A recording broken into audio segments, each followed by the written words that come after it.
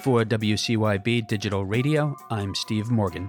Joining us is Sherrod DeGrippo, Director, Threat Intelligence Strategy at Microsoft. Thank you for joining us today, Sherrod. Thanks for having me, Steve. It's good to hear you. I want to kick off here with a little known fact, at least I think it is. You were a radio DJ. I was a radio DJ in the 90s at college, and it was a different time. So I started college in the mid 90s, and college radio in the mid 90s was a really, really big deal, especially if you had a lot of power like we did in Atlanta with WRES and WREK at Tech and State. So WOG in Athens did okay too. But yeah, I loved it. I did all request show, lots of different stuff.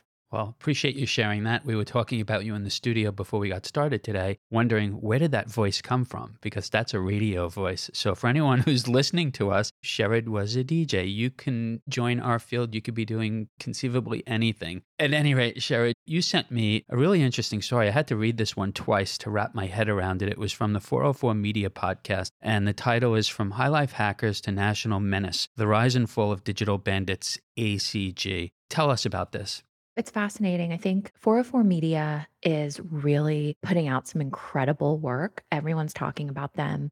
They're tracking stuff that in the threat intelligence world, we really only see from a different perspective, right? Like the telemetry that we have doesn't get into stuff that the article gets into, which is these guys partying at French clubs, popping bottles, buying Dom Perignon. They're a group of we would traditionally call threat actors, but I think hackers is a pretty good moniker for this crew. They steal cryptocurrency, they do SIM swapping, and then they live really large, which is interesting because that's a part of it that us in security and threat intelligence don't typically get to see video of our threat actors popping bottles in the club, but 404 Media has obtained videos of these guys partying.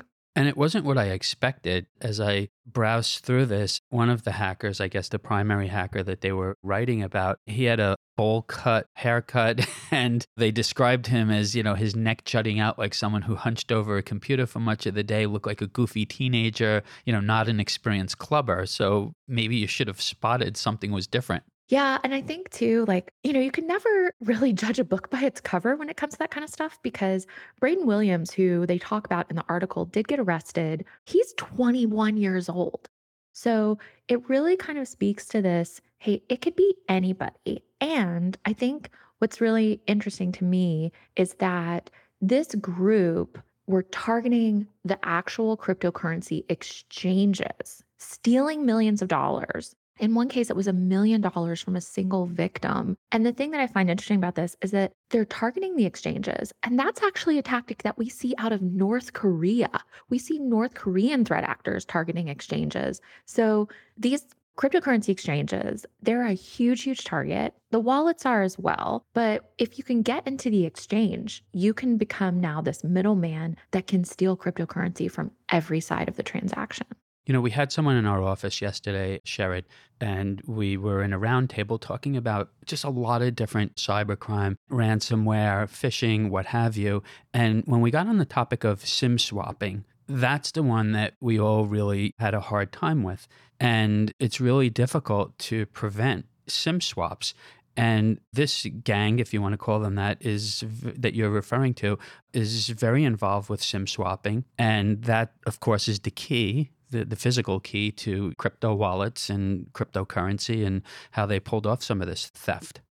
SIM swapping is one of the things that is absolutely terrifying on the threat landscape today, because so many of these threat actors are leveraging it to be able to get, I wouldn't even call it actor in the middle at that point. They're completely owning your ability to authenticate. And in many ways, your phone is your identity. And if someone can redirect all of your authorization and authentication to themselves, doing that via SIM swapping, they essentially can become you. And that's a really, really hard problem. It's very difficult to defeat. Things that you typically hear as the best protections against things like SIM swapping are complex passwords, not engaging with those text messages that are random and out of the blue and say things like, oh, hey, when are we getting together? Everyone gets these text messages. Do not respond to them. I know it's tempting to troll these people, But what it does is it confirms that you are an active, available phone account that they can interact with and that it could potentially SIM swap on. So that kind of stuff. And then working with understanding exactly what to do if your phone no longer connects to carrier, which is the indicator that your SIM has been swapped.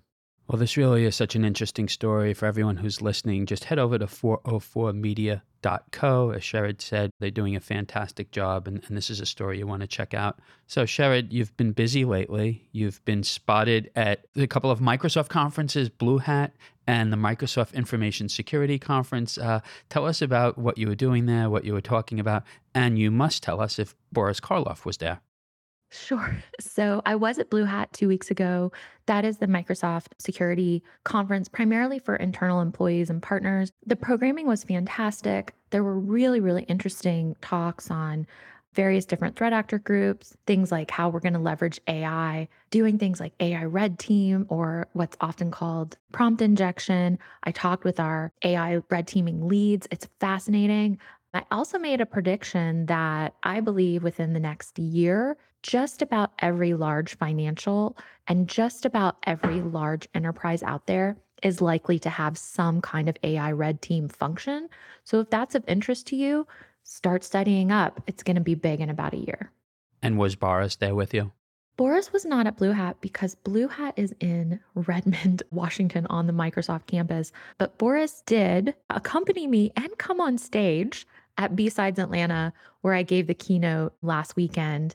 And he was very happy and excited to be there. I'll post some pictures on my Twitter/X of him in the audience watching me. And then they let him come up on stage to say hello. Wow. So did he steal the show? Well, I'll tell you something that's never really happened to me before was people coming up to me saying, "Can I take a picture with Boris?" and handing me their phone.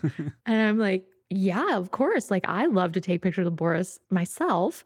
But yeah, a lot of people came and were like, I told my girlfriend that Boris was here and that I get to meet him." And yeah, he loved it. He had a really good time. He was perfectly behaved. He sat in a couple talks.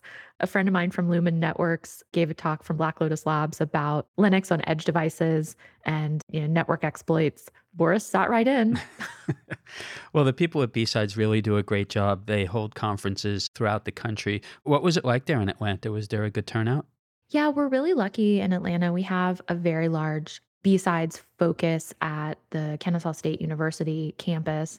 We have their wonderful conference center that's a beautiful facility and it's free, which is great. Of course, sponsorships and donations pay for it, but it allows a lot of students and people that are just getting into the industry to be able to attend.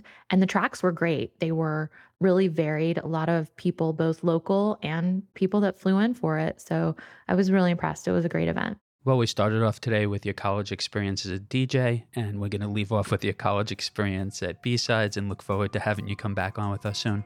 Thanks a lot, Steve. Great talking with you. For WCYB Digital Radio, I'm Steve Morgan.